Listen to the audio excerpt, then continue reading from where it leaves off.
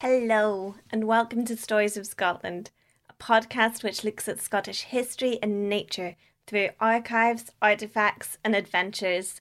I'm Annie. And I'm Jenny. And this week we are dancing in the sunlight of the summer solstice. Yes, this is one of the most magical times of year here in Scotland. Just ask anyone who watches Outlander. Now, I decided to look at a newspaper from exactly 100 years ago to see how the summer solstice was described back then. So, Jenny, can you be an excited astronomer writing in the Dundee Evening Telegraph on this wonderful day in 1920, please? Get into that time machine. The height of summer. Today, the longest of the year. Earth's interminable journeyings. Sun enters the sign Cancer. Summer solstice. This is the way in which the science of astronomy points out to us the longest day. No doubt the information is quite correct, yet there is a word in it which carries a suggestion which is not altogether correct.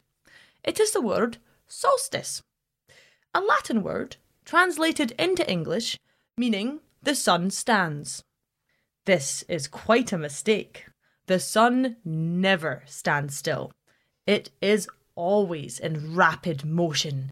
Day and night, summer and winter, the sun is always moving swiftly, carrying all the planets along with it to some unknown point. About 8 miles in each second of time, the astronomers tell us, the rate at which the sun is moving in its vast circuit. But the Earth is also moving very rapidly. And that is the reason why we are now at the height of summer, and why 6 months hence we shall be in the depths of winter. Earth's journey. But you look at the stars tonight. At midnight, you would see at once that these were not the stars which could be seen at midnight just 6 months ago. Where are these winter stars of 6 months ago?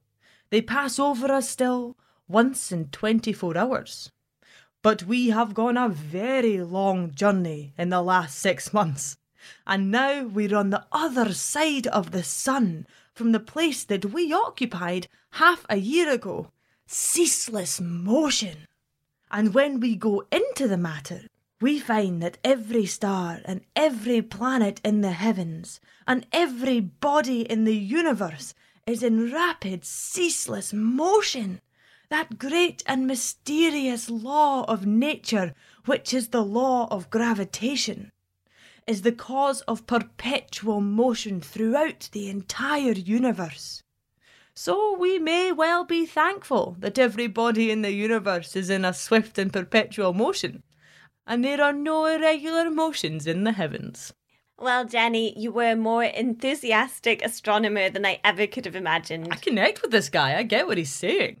And I really enjoy the summary of the summer solstice. And I love that it was written exactly 100 years ago, about this same time, but in a very different time. It's a paradigm of time. And we are moving rapidly through it, Annie.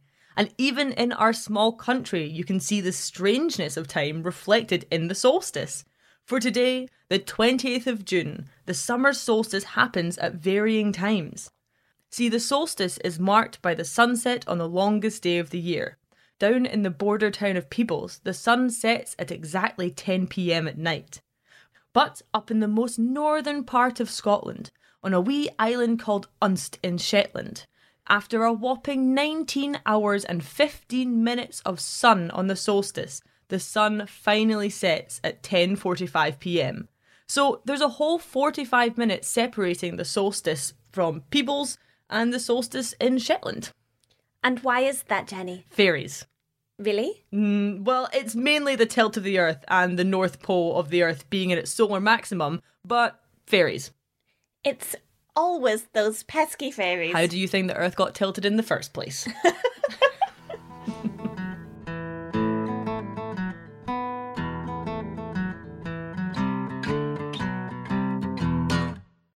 So the summer solstice is an important time for communities all over the world. And for most of these societies, it's seen as marking midsummer, or the height of summer, the summeriest part of the summer. But in our damp wee corner of Northern Europe, it's often seen as the start of summer, as the rains of winter and spring can tend to drag on a wee bit up here. They can, which means all the more reason to celebrate. The solstice marks the turning point of the year, when the days begin to shorten and the darkness of winter slowly approaches. But that darkness is a long way off, and the people of the past used this holiday to celebrate the light. And what better way to celebrate this than a massive festival and even more massive fires? Yes, fires are a common theme in festivals which celebrate the sun. The start of the Celtic celebration of summer is Beltane Festival, one of the 4 major Celtic holidays. Now, this was celebrated on the 1st of May, and it symbolised light returning to banish the darkness of winter past. And many of the symbols and traditions carried on from Beltane into solstice celebrations. Yes, Beltane was a major celebration, but we know that the solstice was also considered just as important.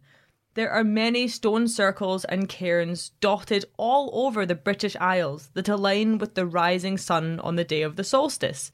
So this is a time steeped in meaning, as these ancient structures, some up to 5,000 years old, were built to perfectly align with either the rising or setting sun on the summer or winter solstice, depending which cairn you're at.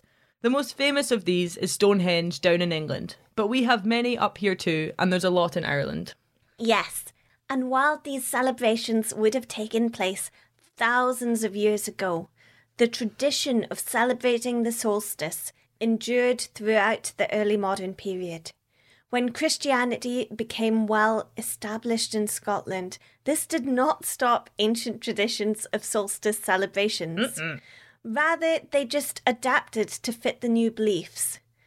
So these lines of belief were blurred, and in some parts, the solstice became known as St. John's Day to mark the birth of John the Baptist. So we have a blend of pagan and Christian celebrations, which are surprisingly common and just represent a changing of beliefs and a kind of shift in norms, but still paying homage to these ancient practices. And I love this sort of integration and coexistence of different belief systems, each compromising a little bit with the other to ensure that everyone is kept happy, and old roots can be celebrated with new flowers.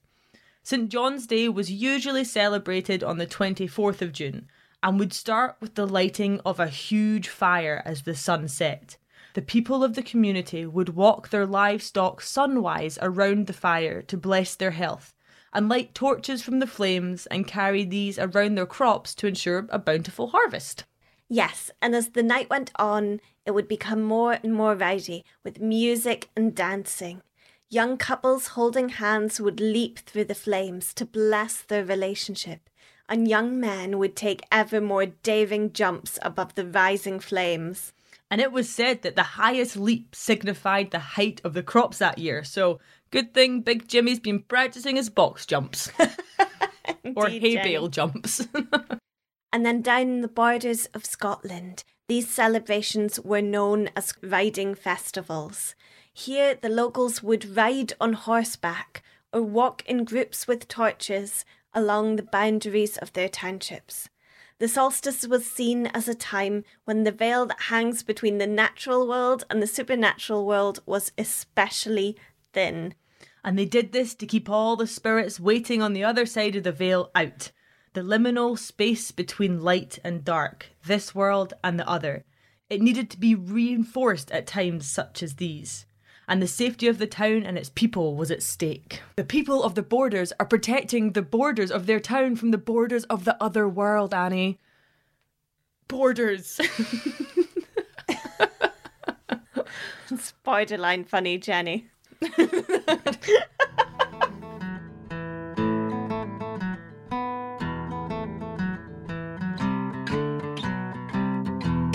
So, from down in the border, let's head up to the gorgeous islands of Orkney, where we have a wonderful festival aligned to the summer solstice called Johnsmas. These islands seem to have a really enduring memory of ancient festivals. I can't wait to see what Orkney has to offer. Well, let's dive in with a little history lesson from James Ormond, who published in the brilliant and grand newspaper The Orcadian in 1911, reminiscing of the folklore of his childhood. Life was not all hard work with our forefathers. Like the people of the ancient times, they have their holidays and feast days. Johnsmas, the 15th of July. Every town had its bonfire at Johnsmas. In Evie there was one above Acreness on Cairn Greenie, the bonfire of Redlands at Nigley Brake, bonfire of Yorth above Hestival, bonfire of Stenzo, that was Gus Stewart's one, it was good, bonfire of Outer Evie, that one was alright, weird people. The youngsters for days before gathered heather, and in some cases a lot of fog to make big smoke, eh? That's how it's done. The bonfires were lighted in the darkening after the kye were all taken home. So that means the cows, the cattle, were taken home. Ahem. And a bone, preferably a beef bone, was thrown into the midst of the fire after it was well lighted, eh? It was customary to take big heather cows, light them in the fire, and race about with them, waving them in people's faces for fun. So this is just lighting a thick piece of heather that has a strong stem. And waving it about for fun. It's like wee fireworks. Anyway, back to my story. When the fires, as in Evie, the one with the weirdos, were not far apart, a group would travel with well-lighted heather cowers from one bonfire to meet those of another bonfire. What was perhaps originally some superstitious rite or fun wee ceremony connected with the bonfires and carrying those lighted torches about had survived a custom without any connected meaning. But so far as can be ascertained, it was supposed to drive away the trolls and the fairies, and by meeting halfway between the fires, the whole land was being protected from the invasion of these pesky wee unwelcome visitors.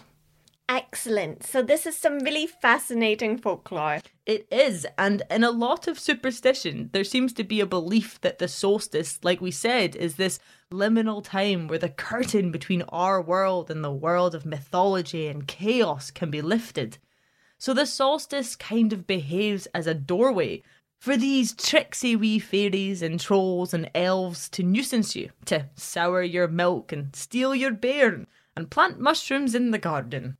Like, one of them seems considerably worse than the other two. Just slipping that one in there. It's like, oh, your milk's gone. Here, have some shrooms. Give me your Wayne.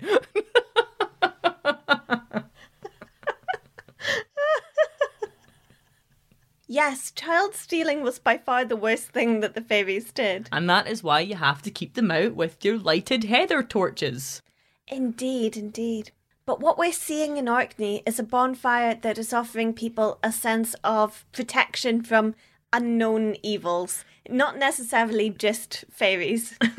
And we also see the fishers in Orkney celebrating Johnsmas, so not just the townsfolk. Yes, I found a description of precisely this in Examples of Printed Folklore Concerning the Orkney and Shetland Islands, which was published in 1903. Fisherman's Foy, June 24th. Johnsmas is regarded by the fishermen as a holiday.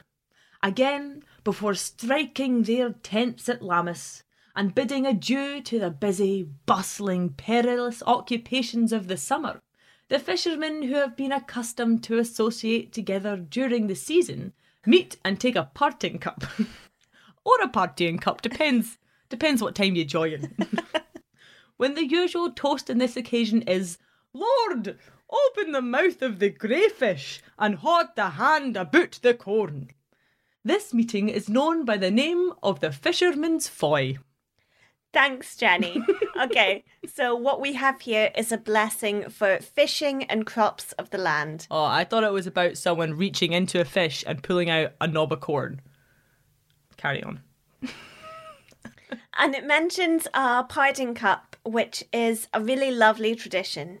Sometimes the parting glass means that it's going to be a shared cup that's passed around and drank from everyone present. In the times of Corona, Annie, that gives me the heebies. Yes, and sometimes it's just used to refer to the final drink that someone has given you before you leave. Okay. So you've got your own glass and your own germs and you're not sharing them with anyone. But either way, the parting cup is a ceremonial drink to drink to the health and fortunes of those around you. Yes, the parting glass is a celebration of being together and also a celebration that your lives have crossed but may go in different directions. From the case of Johnsmas on Orkney and the fishermen giving a toast together, there's probably quite a strong emotional undercurrent to the parting glass. Because fishing is such a dangerous industry, this glass together would be particularly meaningful. You'd wish your fellow fishers success out on the sea, safety and joy in their lives. The unsaid words with the parting glass are that you might not meet again. You might never share a dram again. So let's enjoy this one while we can. If you do, then that in itself is something to be happy about. And if you don't, then at least you parted on a blessing. Oh.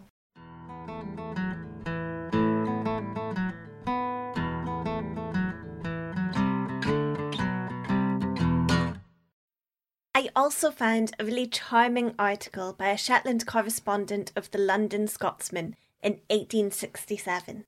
It shows some similar traditions to those in Orkney, but with their own Shetland flavour. So it's written in an ever so slightly judgmental tone about the people of Shetland in the 1800s. So Jenny, you just choose an accent that fits. Johnsmas in Shetland. Except among the brethren of the mystic tie, and perhaps in a very few rare localities, the observance of any particular customs or ceremonies on the eve of John is, we believe, nowhere to be found in the mainland of Scotland. To most people, the feast of John the Baptist has no existence at all.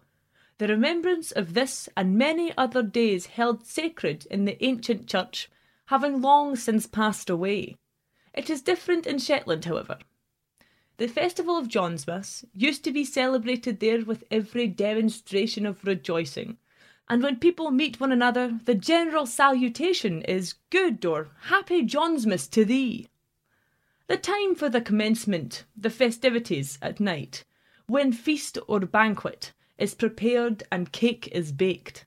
Fires are also lighted, round which the company dance, and occasionally vary their movements by leaping backwards and forwards through the flame. Other ceremonies are gone through, and all sit up till the morning. It is being reckoned unsafe, or no canny, to bed till then.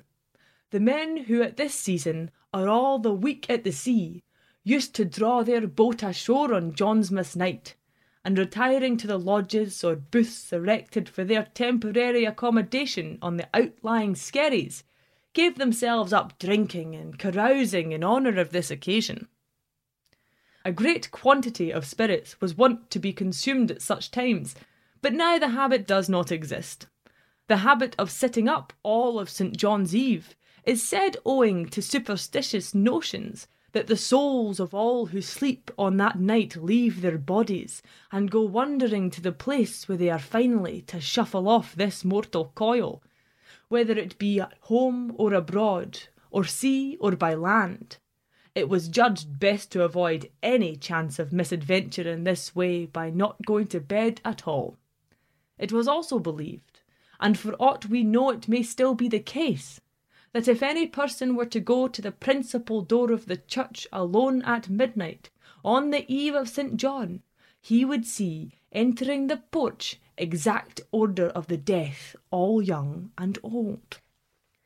Thanks, Jenny. So what this account is telling us is that if you go to the door of the church at midnight on the solstice, you will see anyone who's going to die in the following year, their ghosts, going through the door. Wow.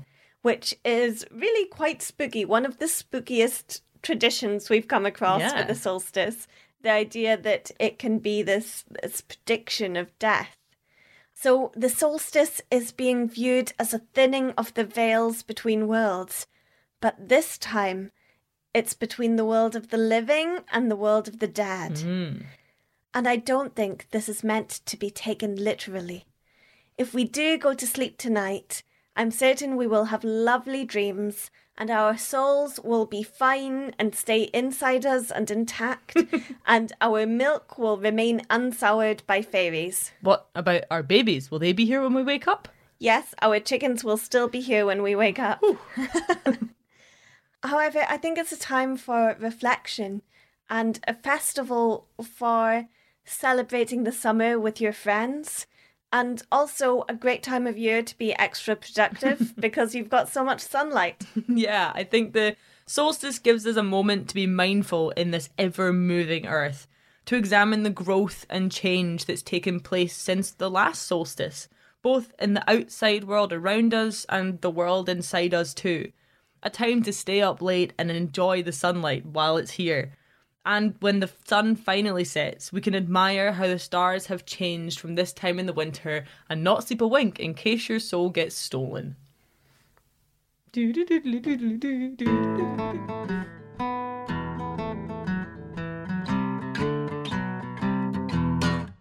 I absolutely love this time of year. We have beautiful sunny weather outside, we have roses blooming in our garden, and young birds learning to take their first flights, which is both adorable and amusing. It is, and it's also a lovely day here, Annie, so let's get outside and enjoy the last of its summer rays, even though we've got another 12 hours of sunlight. All right then, let's finish on a wee poem by a Presbyterian poet, Alexander Hume. It's meant as a hymn, but I think that we can all take it as something pleasant and lovely and a celebration of summer, whatever our beliefs. It was written in 1599, so we're going back to recite these words that are over 400 years old. And this is called the Day of Estival, which just means the day belonging to the summer. The dew upon the tender crops, like pearls white and round, or like the melted silver drops, refreshes all the ground. The silence is the yielding air, the every cry and call, the hills, the dales, the forest fair, again repeats them all.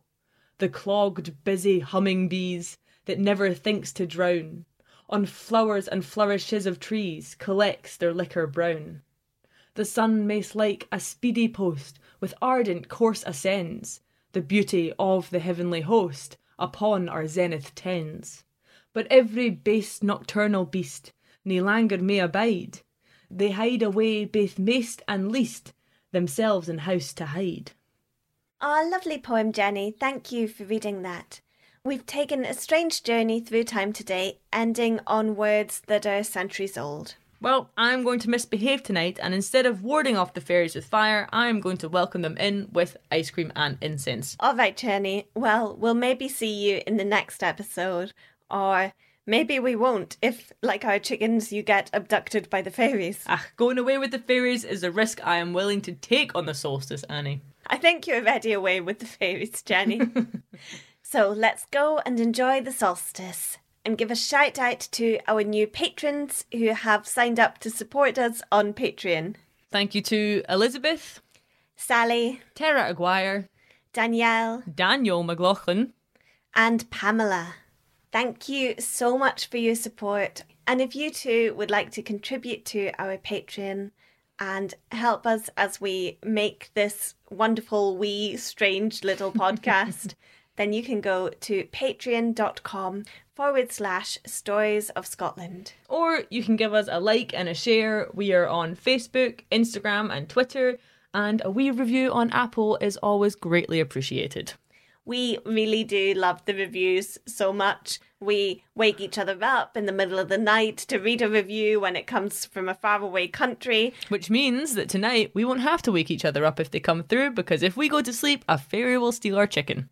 And we do not want any fairies to steal our chickens, because then who else would we read the reviews to when they come in? They definitely lay larger eggs when we get reviews. They do. Thank you all so much for listening. And supporting our chickens' eggs. Happy solstice. Parting glass to you all. Slán Jivá. Slán Jivá.